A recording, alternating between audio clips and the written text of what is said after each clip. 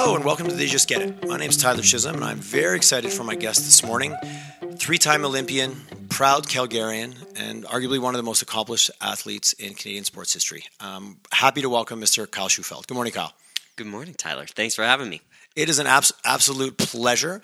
Bright and early. Kyle's an early morning guy. I don't know if is that a throwback from your training or are you just an early morning guy? I just feel like if I get up in the morning, I get so much more done. So it's not a natural thing for me. It's a forced thing. Yes, I hear you. I grew up in a rural environment. I grew up on a farm, and it was literally like if pound on the door. That my dad had a very similar theory to you. Yeah. I think it was in his DNA, but whether it was in mine or not, it certainly got ingrained at a very, very young age. And if you happen to stay out late, that really didn't affect it at all. So curious, are you early to bed, early to rise, or are you like what's sleep look like in your world? It's a random question right off the bat, but I'm curious. So sleep for me, I need 9 hours. That's kind of that's where I'm at optimal. So I try to go to bed around like 10, get up at 7-ish. But I also am someone who sometimes gets inspired at 9 o'clock to do a project. And being an entrepreneur and being a business owner, sometimes I will take that project on and then all of a sudden it's 1 a.m. and I'm like, oh man, it's 1 o'clock in the morning. How did that happen? But I do find that if a couple days a week, I ensure that I'm up by like 5:30, 6 o'clock. I set the alarm, and then I've got this thing. My wife thinks I'm really, really weird, but my alarm will go off, and I'll go, yes! And then I get out of bed. Then I find that so much better than going, I don't want to get up. So I try to be like, yes! And then jump out of bed. I could see where that might seem slightly. Is your wife a morning person or no? No. She needs like 5 cups of coffee, and then she's a morning person. I think my wife, your wife, because I usually get up. I'm a little bit groggy, but after a few minutes, I get a bit hyper. But my wife wants to sleep, but sometimes I want to play. I want to joke. I want to. Anyways, we'll talk about this. She's going to be rolling her eyes listening to this right now, going, "Oh, Tyler, just get up, fine, but leave the room, go somewhere else." Right? I will say, I try to set myself up for success, knowing that I'm not a natural morning person. So if I'm doing a workout, say at like 6 o'clock or 7 o'clock, I'll get my gym clothes together in the bathroom, piled up. I have everything ready. I've got my breakfast kind of planned out so that I just take out all the decision making in the morning and I just have to literally get out of bed, say yes, and get it done. Make it as easy as possible. Remove the barriers. Remove the friction. Yeah. You touched on something, and we're going to talk, obviously, as we do, and They Just Get It. We like to talk about history and the story and how you got to where you are. But curious, I'm sure there's probably a lot of people maybe wondering, what are you doing now? You said, as a business owner and entrepreneur, talk to me a little bit about what you're up to these days. So these days, my main gig is owning a gymnastics center here in Calgary. It's called Kyle Shewfelt Gymnastics. So we opened that 5.5 years ago. Congratulations. Yeah, dude, it's such a great space. I get to teach handstands for a living. Quote of the day, it's a t-shirt. Right? But I've got an amazing team, an amazing office manager, an incredible program director, a group of team leads that really take ownership of making the business great and aspiring to excellence. So I get to be like the one that fills the gaps, and I get to kind of lead and inspire my team to try to be great. So that's my main gig. And then I do a lot of little side hustles. So I've got my speaking and event hosting that I do. I'm working with CBC as gymnastic and trampoline events come up. So I do the World Championships and the Olympic Games I get to go to as a broadcaster. And I'm also very focused right now on finishing my book. I've been writing a book for 10 years, but finally this year I said, I'm getting it done. So in my bag here beside me, you can't see it, but I've got 26 chapters. I've got 72,000 words that I'm working through on the editing process. So that's a very, very big focus for me right now. That's fantastic. Writing a book, opening a business. So many. I talk about your business for a quick second. I was chatting with a friend of mine who knows you well, and he talked about what he really found. It's a non-performance oriented environment in terms of it's not competitive. I should say, and I thought that was interesting, knowing your background being obviously highly competitive, highly accomplished. I was curious of the decision to build it that way versus maybe the other way. I'm someone who really trusts my gut, and when I was thinking about opening a gymnastics center, the thought of opening a competitive gym and living that life every day again, I did that for 22 years of my life. It just didn't inspire me.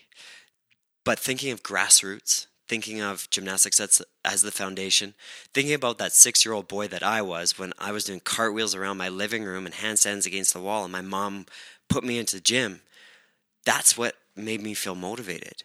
And so as I developed the business plan and thought about what this was going to be and what my legacy was going to be here in the city, doing a grassroots facility just felt so right. And there's so many amazing competitive level gyms in this city.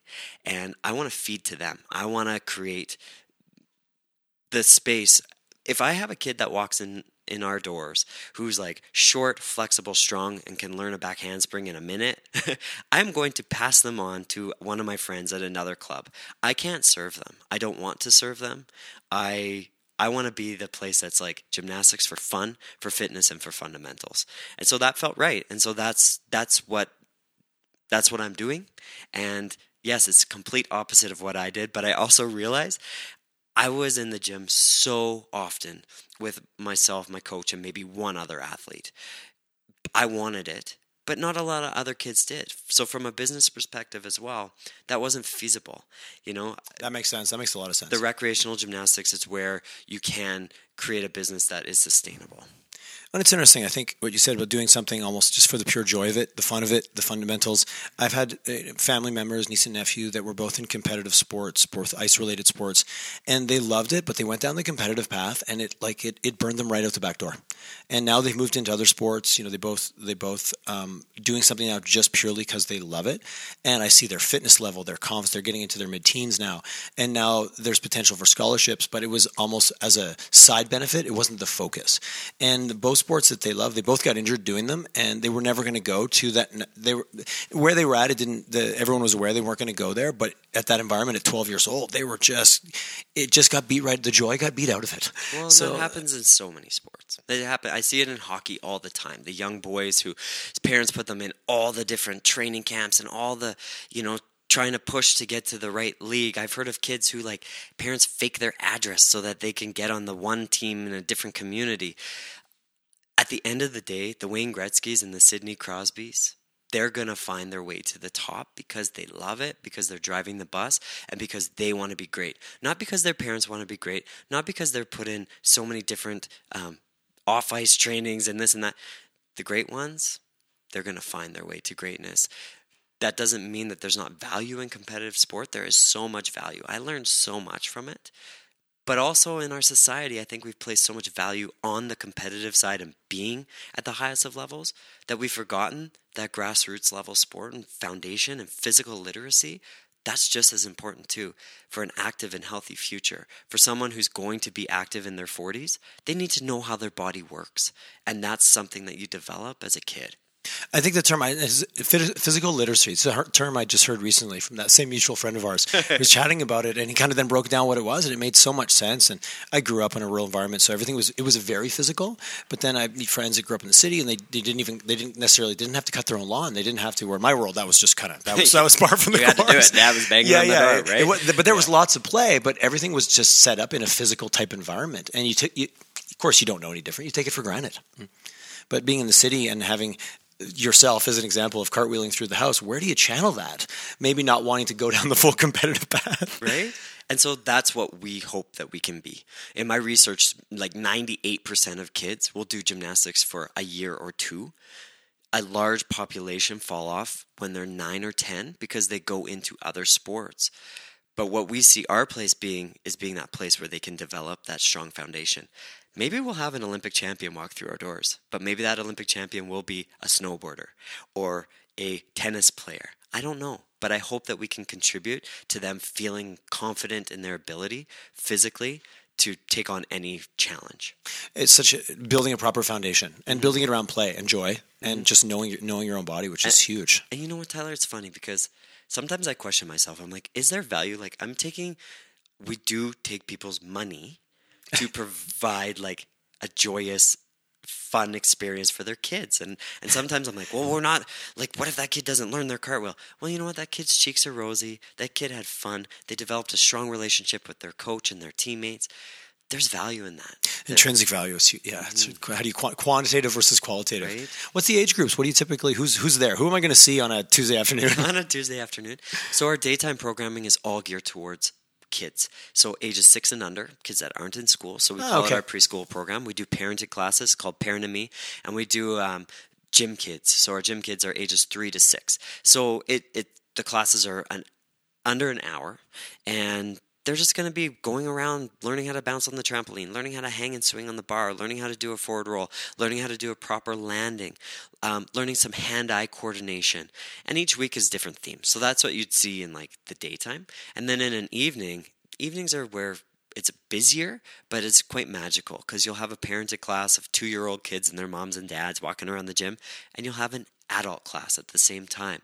So we really have the full spectrum, school-age kids, adults, and parented babies, all doing the sport of gymnastics all together at the same time. Do you ever sit back and just smile and just look at it? I'm like, every day maybe? I do. You're smiling right now and you're I'm ear to smiling ear. right now, yeah.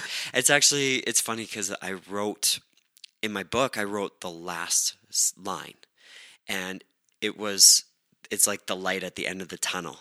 And it's about how that first day that I opened this gymnastics center, and I looked over my computer screen into the gym, and I could see all the kids smiling, and I could hear the joy echoing off the walls, and I could see the coaches engaging with the students. And I thought, this is exactly how it's meant to be. And that's the last line in my book. And it feels so right. It resonates so much with me when I'm just sitting there. Sometimes it's crazy and there's so much to do, but I'll close my eyes and I'll listen and I'll feel, and I'm like, this is right. This is how it's meant to be. That's a fantastic. As business owners, and being a business owner myself, it's so easy to get lost in it and get lost in the day to day, and because no matter whether you're giving kids joy or doing marketing campaigns, there's details and there's steps to follow. So taking those moments to find those points is huge. And it's work, and work isn't always fun. No, it's not. Right? But yeah, it's how well you do it, and it is the light at the end of the tunnel. Something I wanted to talk to you, and not going back and going through your whole story. It's incredibly inspiring, but there's something I stumbled across in doing some research and doing my pre-interview kind of chat, my digging on you. I watched a TEDx talk that you did. Well, it's funny. I read a blog article where one of your goals was to do a TED talk, and then I found the TEDx talk down the road. So that made me smile. But it was about the concept of perfectionism versus excellence. Mm-hmm. And I think it's a powerful topic. It resonated with me, and certainly a lot of people I've chatted with, and a topic that's come up.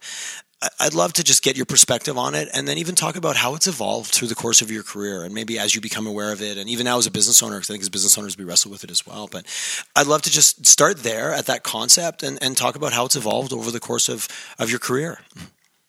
When I was a kid, naturally, I was a perfectionist. It's not something that was ingrained in me. It wasn't something that was forced upon me.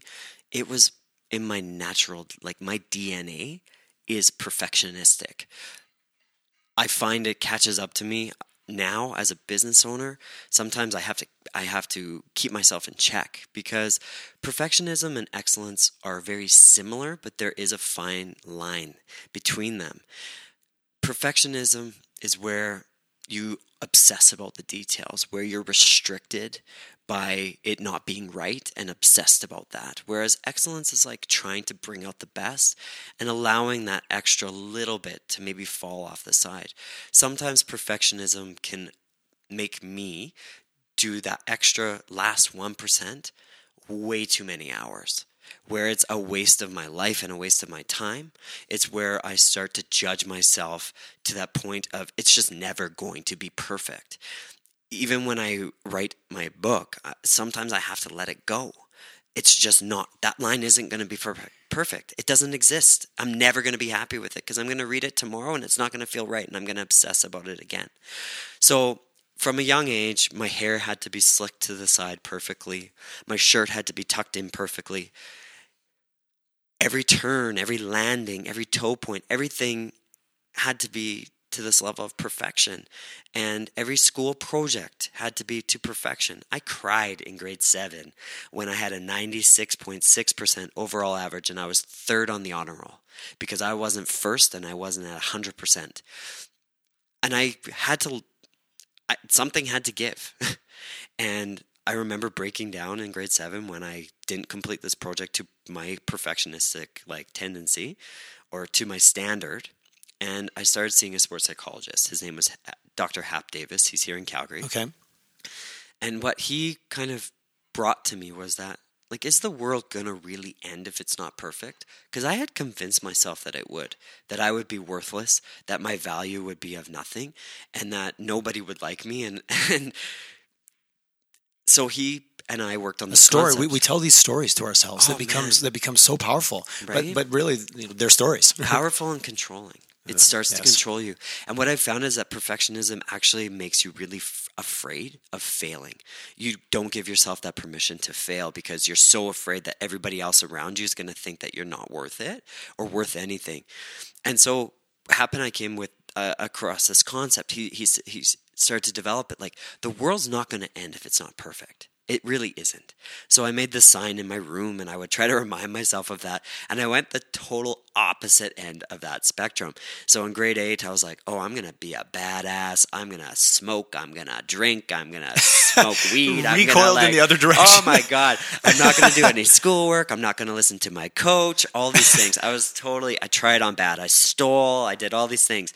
And so I had to find the happy medium. How old were you? Grade 8. So what? Grade 8. I was 13 years old. And you're still competing. You're still training, still competing. Olympics not was 18, so you're still 4 years away from that. Started that training. 4 or 5 years. 4 or 5 years. Yeah. Just trying to get context in the cycle of things. Totally. So you got the leather jacket. You're the you're you become the badass guy. Right? Wearing the hoodie with the hood up. I'm like, bleh. Your headphones on. Don't talk to anybody. Look down. Seriously. Pack of smokes in your pocket all the time. Everything on fire. Like, why did I do these things? I don't know. But I was trying on bad. I was just trying to see how it felt to not be that perfect kid, the perfect son, the perfect gymnast, the perfect student, all those things.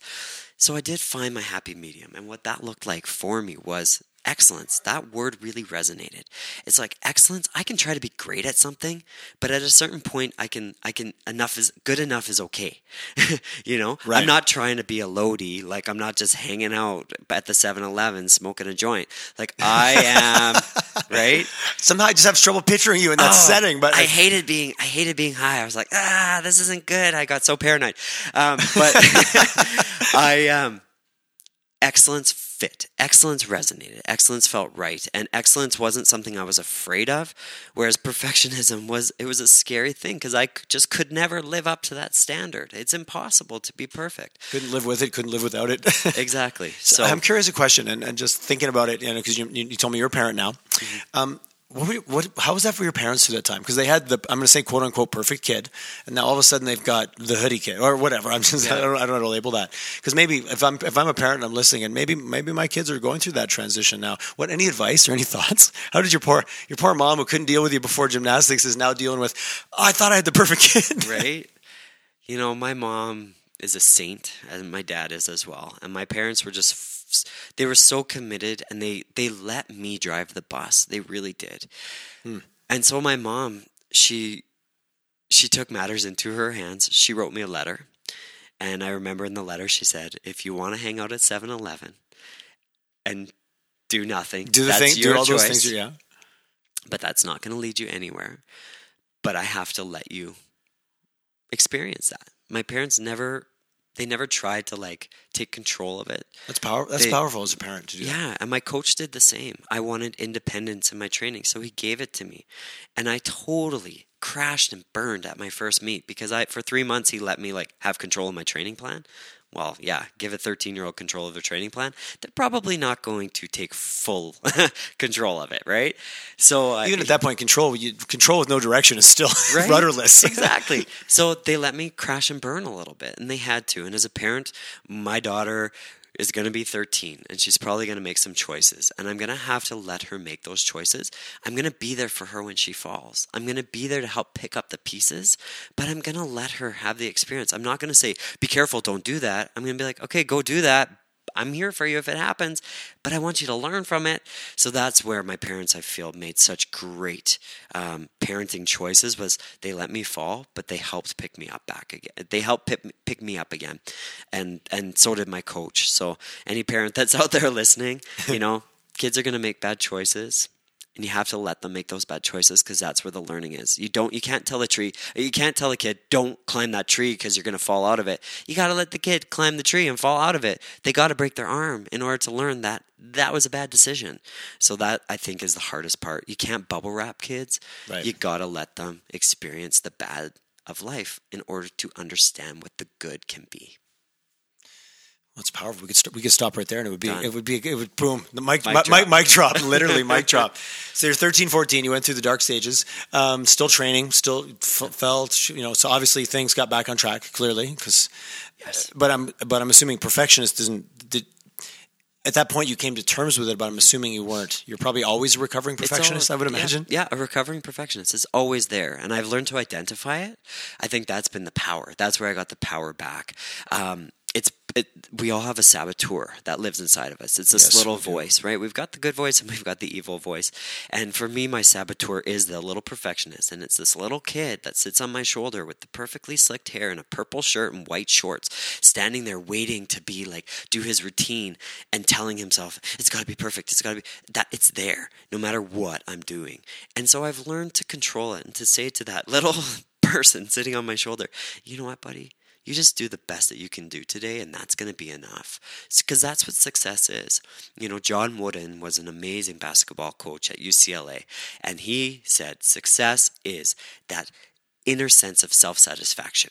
It's that peace of mind that you get when you've done the best you could to be the best you're capable of becoming.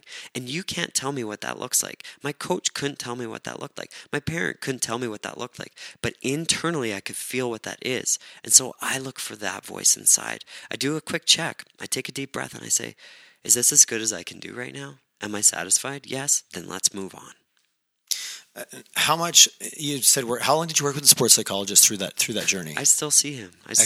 Okay, not as much. I see him probably once yearly, but I was seeing him at least once a month, if not weekly. At that point, just working on techniques of how to shift perspective and how to be someone that could be content and someone that can aim for excellence and not drive myself crazy with that perfectionistic tendency. I think that's an incredibly powerful lesson, and we joke here all the time, and so much what we do for our clients is you can't see the label when you're inside the bottle. But yet I know so many people right? that maybe hesitate, or they're afraid, or they think it has some stigma attached to it, to get a coach, get a counselor, get someone to give you, because all those things you talked about on your own, we stumble through, but giving someone to go, hey, you ever think about it, looking at it this way, and just the possibility, that's such a powerful, and I think more and more than ever, people are reaching out to get that support, but there's still, I have a couple buddies like, I'll just figure it out. I'm like, yeah, but it might take twice as long, and there might be some really bad casualties along the way. Like, life's too short and too long. Get it good. Sometimes when you figure it out on your own, you're just actually digging the trench deeper. You're just digging it deeper and getting more comfortable in it, where someone else can help lift you right out of it and look down and say, is what you're doing helping you? Yeah, coaches are so powerful. I have a coach in my business life. I work with one of my friends. His name's Pete Cheesebro, and he's got a company called Fibonacci Leadership. Oh, okay. I've heard of those guys. Yep. Yeah, and we go for meetings, and he helps me through. And it's having someone else give you a new perspective to try to look at it from, and all of a sudden, whoop, your problems become very, very glaring in your face. That your problems are your problems because you've made them your problems. Yes, we're constantly hallucinating, right? Making up stories. Yeah. So as you evolve, Olympics first time in 2000, incredibly young. I think I read 18 when you went to the first Olympics. So again, how did this evolve throughout over the years? Did it just continually get less, or did it go in waves in terms of being able to wrestle with that, playing at such a competitively high level? I think I just got better tools to manage it, and I got more comfortable with what it looked like, and I could kind of flick it off my shoulder when it started to appear. Sydney in 2000 was my first Olympics. I was 18 years old, and I thought I knew everything about the world of gymnastics and of sport. And at those games, I was literally shaking in my boots when I was ready to compete. There's this green light that comes on the screen, and that means the judges are ready for you, and you've got 30 seconds to lift your arm and salute and start your routine. And when I was waiting for that green light to come on, I can go back to that moment right now. My legs were shaking. The green light came on, and I saluted the judge, and I went on in my routine, but I was rushed, and I was speeding through it, and I felt like it was slow motion. But when I look back, it was so fast. And that's where experience comes into play. And that's why I'm so happy I got that first Olympic opportunity. I think that's one of the big reasons why I was able to perform in Athens, was because I knew that the Olympic pressure and the Olympic feel was different than any other meet you'd ever been in. And if I didn't have that prior 4 years, than Athens, I wouldn't have been able to stand so confidently and so firmly in my shoes, knowing that I was in control of that perfectionist inside of my head, and that it just constantly evolved, and I learned from every experience that I had. Well, it's such a powerful lesson you said earlier about, that perfectionism almost keeps you from doing things. The value of experience. Like you put yourself out there, you took the risk, but you weren't that hard-won experience. You're not going to get reading books about it or even working with a coach about it. You stood there in front of the judges in that moment. The second time around, it's like, well, I've been here before. And, I didn't die. Everything worked out. Okay, I can do it again. I always equate it to when you're driving somewhere for the very first time. Now we have Google, and we have a voice that directs us there. But it's unfamiliar. You don't know where you're going. You don't know where the right turn is or the left turn. You turn the radio down so you can focus on where you're going. Seriously, my dad used to do that. I was like, what are you doing? And now I totally do it all the time. Even when I'm finding parking spots, I'm like, gotta turn the radio down. I laugh at myself. I'm like, gotta focus, gotta concentrate, gotta be in the moment. We're getting to be old, man. But that is the value of familiarity and going through it. Like that first time, you're gonna make the failures. You're gonna make the wrong turn. You gotta turn the radio down because you gotta be super hyper focused on what you're doing. But the next time you go to that exact same place, even coming here today, the next time if I come to your office again, I'm going to know exactly where I'm going to park and what roads I need to turn on. So that to me is the value of experience, is that it gives you familiarity and comfort in knowing what's going to be coming at you. And I love comfort. I live in it. That's so powerful. Yeah. But willing to put yourself out there the first time to get to that. And it's scary. You have to earn it, essentially. Absolutely. I had a friend of mine, and she was actually, I think she was the first salesperson of the year, I think in North America for Xerox, who was a woman. So she was an emerged nurse who went into sales. So she's like, I'm not scared of anything. But she's become a sales trainer. She's an interesting lady. Alice Wheaton is her name. And really, really cool lady. She said something to me years ago that I've always played with. If you show me a perfectionist, I'll show you a procrastinator. It's the first time I'd ever heard that. You laugh. It's almost there. It's almost there. She goes, you're just scared to commit to get anything done because you put this it's not perfect, so therefore you accomplish nothing. It always resonated with me, and I keep playing it in my head. That was probably 10 years ago she said that. And just listening to you talk today, that's the ultimate, really, where you're not only the self beating yourself up, literally, but the missing out on experiences. I think a lot of perfectionists, I see this in gymnasts, young gymnasts all the time, is they're actually afraid to even start something or try something new because they've already in their mind convinced themselves that it's not going to be perfect and it's going to, right? Yeah. So we talk ourselves out of it. We totally, and we rob ourselves of the experience. Right. And I can do that sometimes of running scenarios in my head, and the scenarios often 10 times sometimes have negative endings. And I had a coach said to me once, she goes, you know how much you're actually you're losing out on actually having that experience by creating a scenario in your head that, just to be honest, is completely made up in your head. I'm like, okay, it's kind of been working, but you're totally right. Grumble. Look at the floor. When you're working with children, I'm curious, when do you find that inner dialogue starts to come into play? You're 4, you're 5 years old. Is it there? Does it come later? When you say young gymnast, when do you see it shift? You work with children every day in that environment. I feel like around 9 or 10 is when it starts to shift in the mind. That sense of your awareness of all the things around you, and that gymnastics is a judge sport, and that there's people who are going to determine your value and your worth or your score. And so, when you're 7, 8 years old, you're just doing it because it's fun, man. Doing flips is awesome, and you get to learn all these new cool tricks. But then, around 9 years old is when you start to conceptualize that you have a bit of power in this, and that the more you do, the better you get, and you've got, I think 9 is kind of when there starts to become a correlation between this equals that versus I'm just having fun, just being in pure joy. Yeah, exactly. And I just want to learn this new trick, but now you're I got to learn this new trick, and I got to make sure it's really, really perfect when I do it. So that's about when the shift happens. So and I think from what I've seen, in young female gymnasts, it's ingrained a little bit more. Really? Interesting. Yeah, a little bit more because it's perceived that their timeline is shorter. So they, young female gymnasts used to around 16 would be their peak. Now you're seeing it more in their late teens, early 20s. Ellie Black is the best female gymnast Canada has ever produced, and she's in her early 20s now, and she keeps getting better. And so she's really changing that dialogue and changing that conversation. But I do feel that a lot of young female gymnasts are quite controlled by the coach, because the coach feels that there has to be like this timeline, like they've got to have all their skills. I didn't realize there was such a right? so there's a construct already kind of pre-existing that they're kind of interjecting themselves into. Yeah, and I think when that's you're shifting. 16 when you're too old. It Yeah, just you're sounds too old. it's mind-boggling. I know, right? For two old guys sitting sitting here Exactly, chatting. That's exactly. mind-blowing. But I do feel that the sport is shifting a little bit Okay. in that way, where young female gymnasts can kind of like develop their skills, go through puberty, their body can change, then they can get their strength back. Gymnastics is such an evil sport where you can like do so much when you're a kid. You can be learning skills so easily. Everything is so awesome. And then your body starts to change. You grow 6 inches in a month and you're like, whoa, and your center of gravity is off and you lose everything.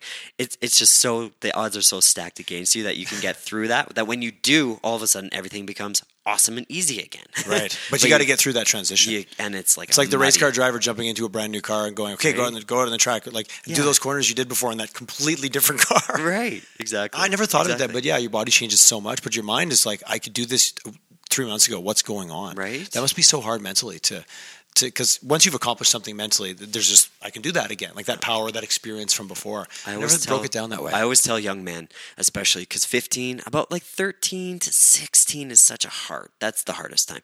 Like if you can get through till you're 17, if you can just show up and do the work and do everything that you can, by the time you're 17, all of a sudden, you're going to feel like it's easy again. But there's going to be that muddy period, and you got to survive. It's literally like a game of Survivor. You got to get through that period, and then 17, it starts to get better. And then you look in the mirror and you're like, oh, I've got some muscles now. All right. Things are coming together, Right, and then it starts to go together. back the other way. Yeah. And you take all that training and all that mindset and then put it all together. Exactly. So for you, 18, like sounds like you were just through that when you went to your first Olympics. I still look at pictures. I'm like, oh man, my arms are so skinny. Like I was such a baby. I was like a little kid, you know. But then I look at pictures from Athens in 2004, and I was like, my focus was so different. I was so much more confident in my ability and my sense of belonging. And 4 years at that point in your life, that's a significant percentage in terms of time, in terms of training, right? And competing constantly. And it wasn't just one Olympics, then wait and go to the next one. Yeah. You're constantly competing all around the world. Mm-hmm. So 2004, obviously the pinnacle for you in terms of at the Olympics. I read something that really blew me away. 11 months before 2008, you broke both your legs. Yes. My last Olympics in Beijing, 11 months before, I was at the World Championships. And it was in our third day of training, and I did this really big element. It's called an Arabian double front layout. So you take off going backwards, you do a half turn in the air, and then you do a double front flip, 2 flips in the straight body position. And I came into the floor with my heels going in first, and my knees both hyperextended and bent the wrong way, and both of my tibias fractured in that landing. And man, it's visceral. It comes back into me. I can feel it shuddering up my spine. My chin slammed into my chest, and like in that moment, pain was not even in my spectrum of feeling. Like it was beyond that. Right. I can't even imagine. It was intense. But what it did was it really brought me back to like being the dreamer, that like being that little kid that wanted to be an Olympian. I had reached my pinnacle in 2004, and I had struggled after that moment to find motivation again. It was a bit different. It was like I loved being the underdog. I loved chasing. I loved having that goal right in front of me and like going for it. But I felt for so many years after, I was like running up the set of stairs, looking behind me and having all these people chase and grab at my heels. And I didn't like that feeling. I didn't like that feeling of like being chased. I liked being the one who was in pursuit of it. You know, I could have equated to being in like a bike race, and I don't want to lead the pack. I wanted to be in the back in the chase pack, and then at the end be the one who like pushes forward and goes and takes over the leader. Like that's where I derive motivation. I don't like looking back and seeing everybody chase me. That's so funny. I was watching Netflix has this the special on Formula One, and I was like, I was relaxing last night, put it on just to see, and there was a coach, the guy had taken over the McLaren team, and they had done really poorly the last 5 years, and he goes, I could have gone with one of the leading teams, but there's only one way to go. He goes, I was going with the team that I knew had it, and I wanted to make the climb because I didn't want to have everyone chase me. I want to chase them. It's exactly. And I was like, I'm kind of in my note. I'm like, I like your side. I like this guy. I like his style. It's kind of exactly. He said, there's nowhere to go but down when you're at the top versus the other way. It's interesting psychology to be essentially your whole career focusing on that moment, and then now, like you said, now you're watching over your shoulder, and you realize how much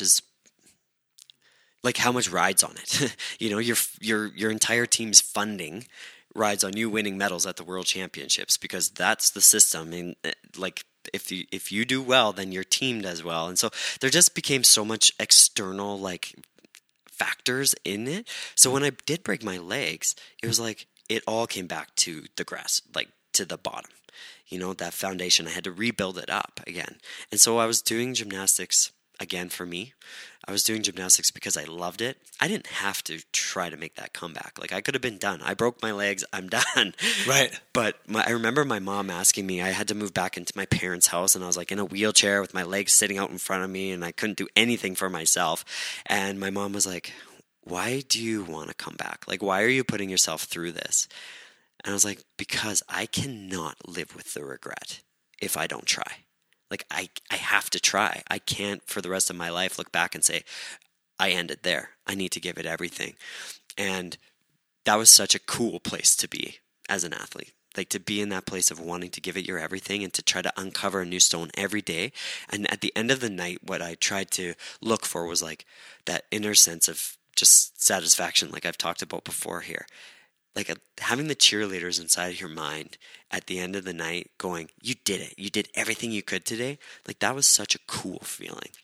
And coming back from that injury, I just had so much more appreciation and gratitude. I was so thankful for everyone around me that was trying to help me get there. And when you're maybe in your like Olympic champion mode, you don't really notice all the people around you and what they're sacrificing to try to get you to the top. So I just was on a different level of appreciation and gratitude. It was a very cool experience.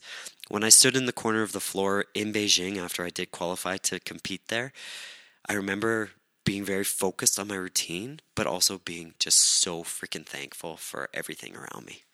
Such an interesting, you know, I've often heard it said or maybe experienced it that life will serve you up what you need at that moment. And sometimes it's a left hook or maybe two breaking legs. And why, you know, to go from that position of kind of being, you know, not feeling where you're just changing it to putting you right back to like climbing the ladder again, which is clearly in your DNA. I think a lot of the times we take for granted where we're at and we get caught up in like the minutia of like all the things that have to get done.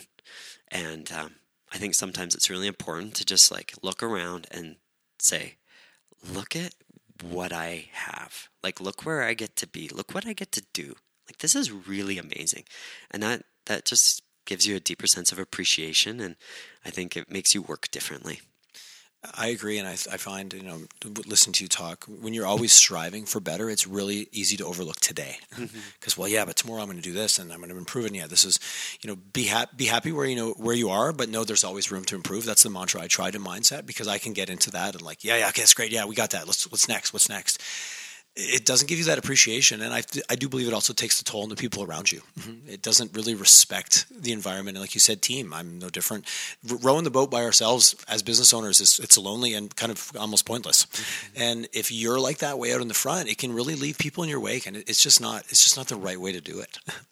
I love the comic, and I always bring this up to my staff at our gymnastics center. The leader is not the one who's sitting on the chariot telling everyone to pull. The leader's the one who's in the front, who's doing the work and who's like motivating that team to try to be greater, to try to be better. That when I close my eyes, that flashes in when I think of leadership. Always. Was that a transition for you? Because obviously gymnastics, you were part of a team, but it's still very individual in the sense that you were out there versus playing a team sport. Getting into a business environment, was that a shift for you in a mindset, or was that something that you're smiling? Yeah, I'm curious because it's a very like one man on the floor at a time versus now you're in a team. And how did that change for you? Or when did it hit you?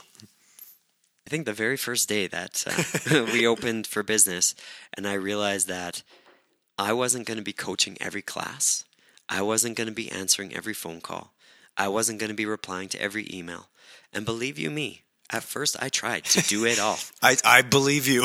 And what it did is it drove everybody around me crazy.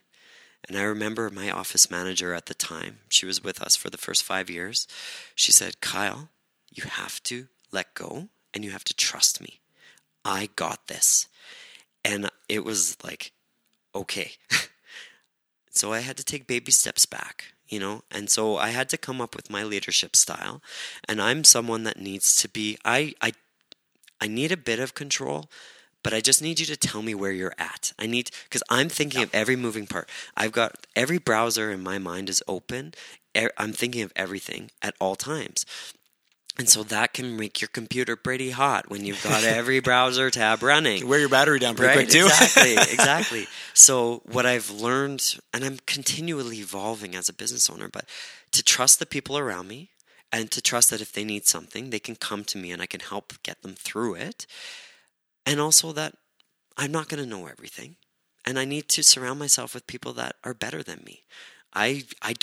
I know how to do the bookkeeping. I know how to do all of that, but I don't want to do it. It's not my strength set. So I hire out a bookkeeper. I hire out an accountant. I'm hiring out marketing people. I'm hiring out design people because they're better at it than me. I am not good at all of those things, and I can't be good at all of those things at the same time. What are my strengths? I have to ask myself that question as a business owner. What value do I bring to this business, and where does my attention need to be? And and like you said, that evolves over time. Those jokes when you start a business, like have a good lawyer and have a good accountant. Mm-hmm. What they don't keep going is have a good office manager, have a good like. It's all true, like because if not, it's almost nearly impossible to move things ahead. So jump back a little bit. So business owner now. What was the transition like to going from sport and basically that was your full-time job to transitioning into, was it we woke up one day and I'm going to start a business, or what was it? Because I think 2010 was the Sports Hall of Fame, Canadian Sports Hall of Fame. And then the business. Talk to me a little bit about that transition. So when you finish sport, I think it's different for everyone. Okay. I was very lucky. I got to decide on my terms. I know so many athletes that get injured and then that's the end of their career. So after the Beijing Olympics, I knew internally that was going to be my very last competition. I just knew it in the 11 months going through the rehab. And so the day that we were done, I didn't move forward to the finals. I was 9th on vault and 11th on floor. And the top 8 moved forward to the finals. So I just knew. I can't describe how I knew, but I just did inside. It was like, I'm not going to train another day.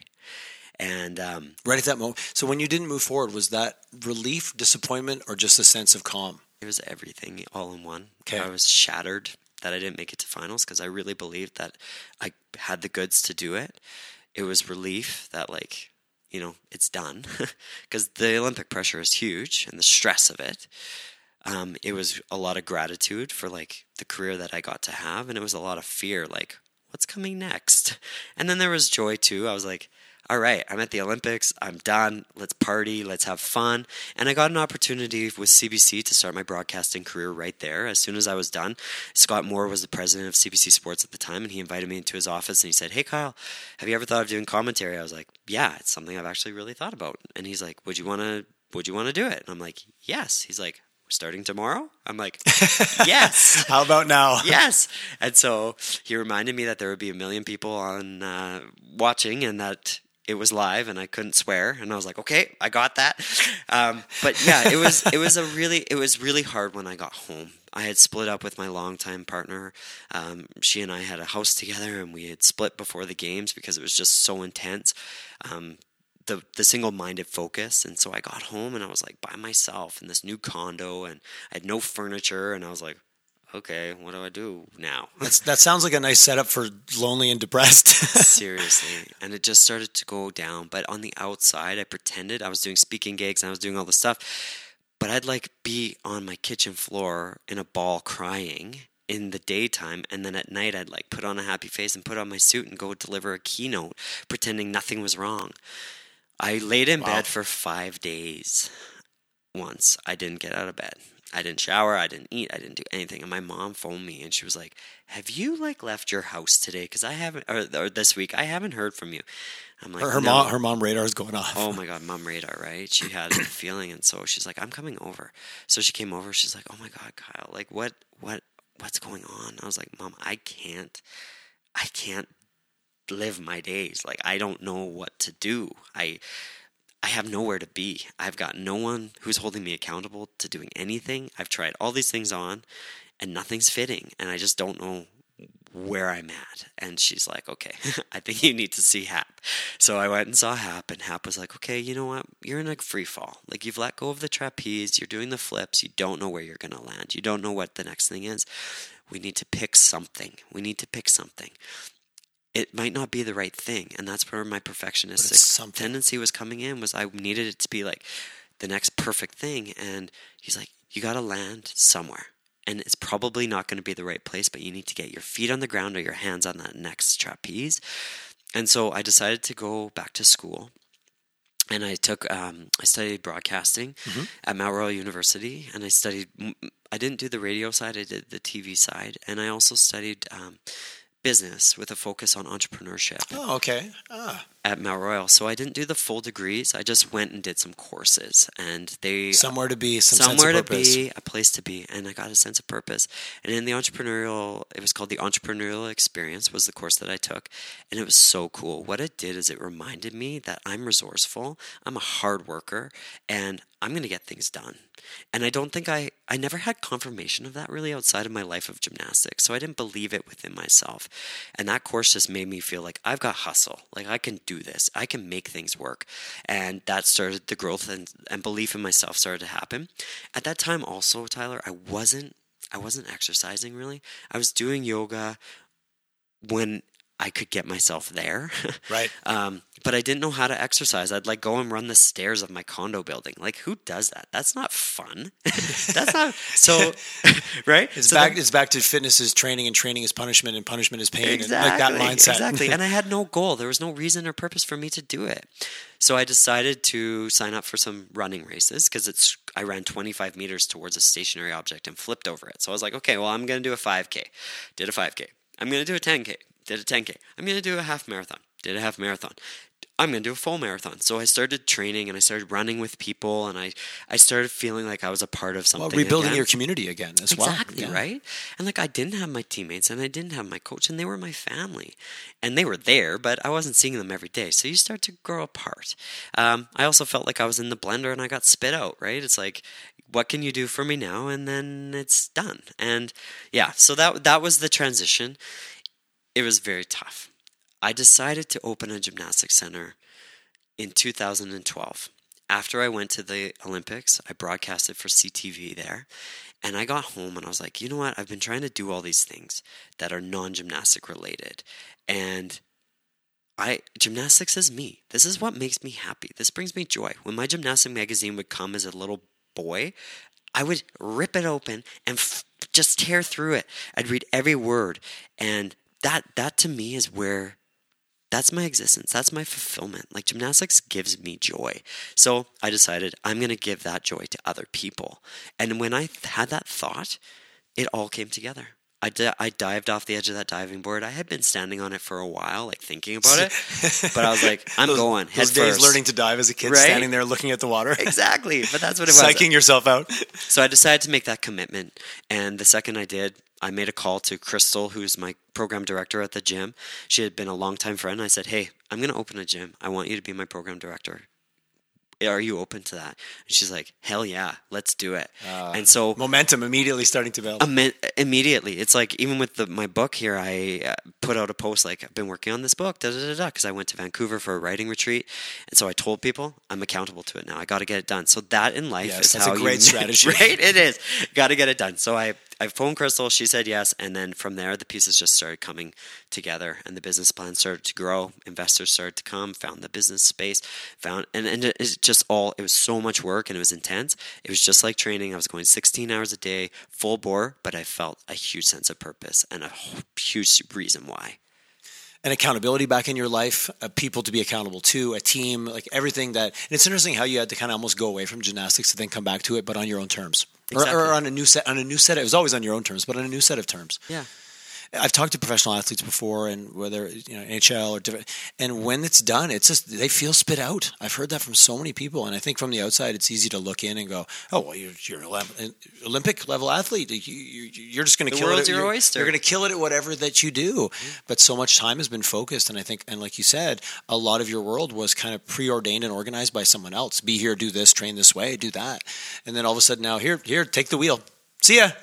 I'm stepping out the other side of the car. Right? I remember checking my email a lot.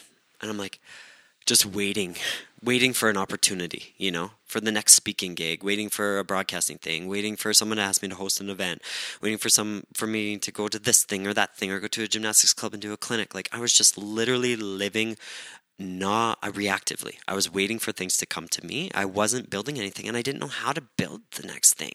I didn't know what that looked like. And without the vision, I think it's so challenging. But when I decided to open the gymnastics gym, that's when it all clicked for me.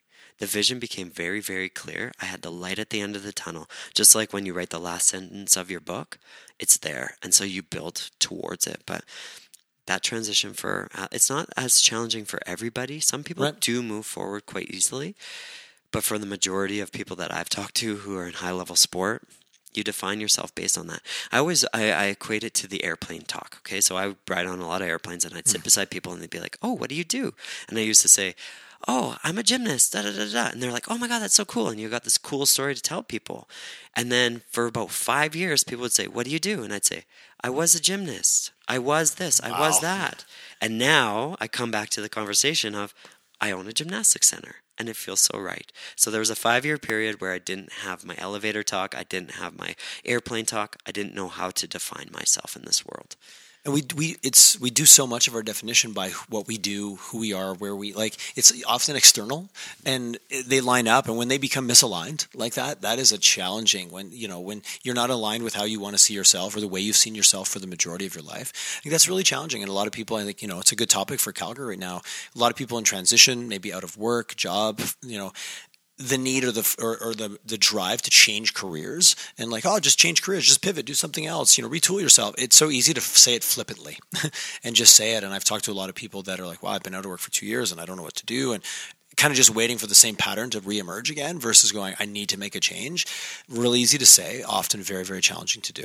And even more challenging when you have a family and you've got a home and you've got like a support system that's relying on you. Yes. That's tough to make that transition and that shift. But I am always so I'm always so inspired by the people that do make that shift and that transition into something totally different and it's totally new. And they're like, I really liked that. I wanted to learn digital marketing or whatever it was. Yep. I was like, awesome. And that apply themselves and take the courses and start at the bottom. I think that's the thing is I wasn't willing to start at the bottom of something. I wanted to jump into a role at TSN and sit there and be a talking head and don't you know who I am? Don't you know I'm an Olympic champion. But no, I now think back and I'm like, I should have gotten a job at Starbucks. I seriously should have gone and worked at Starbucks to learn customer experience. I should have learned what it feels like to, be in that kind of a role. I didn't have the courage to do that. And an ego part of me was like, no, you can't start there. But man, you got to build from the bottom and you got to see from that. That's what school taught me was that I could rise to the top of my class. I had that skill set. That was innately in me. And whatever I do, I'm going to try to be excellent at it. That's something that excellent versus perfect. See how I did that? No, that was... Already, I felt warm and fuzzy. I say, could have went. We have to burn. Yeah, no. Right? When I launched your TED Talk, it was so much of resonated, and to hear you talk about it today firsthand, and being on such an adventurous journey, and having that little, I grew up. The Flintstones was popular, and like the good Fred Flintstone and the bad Fred Flintstone. That's what I picture on this. That's kind of what I picture when I look over, and that Tyler being like, "Come on, it's not good enough, and not good enough," and you're like. Oh.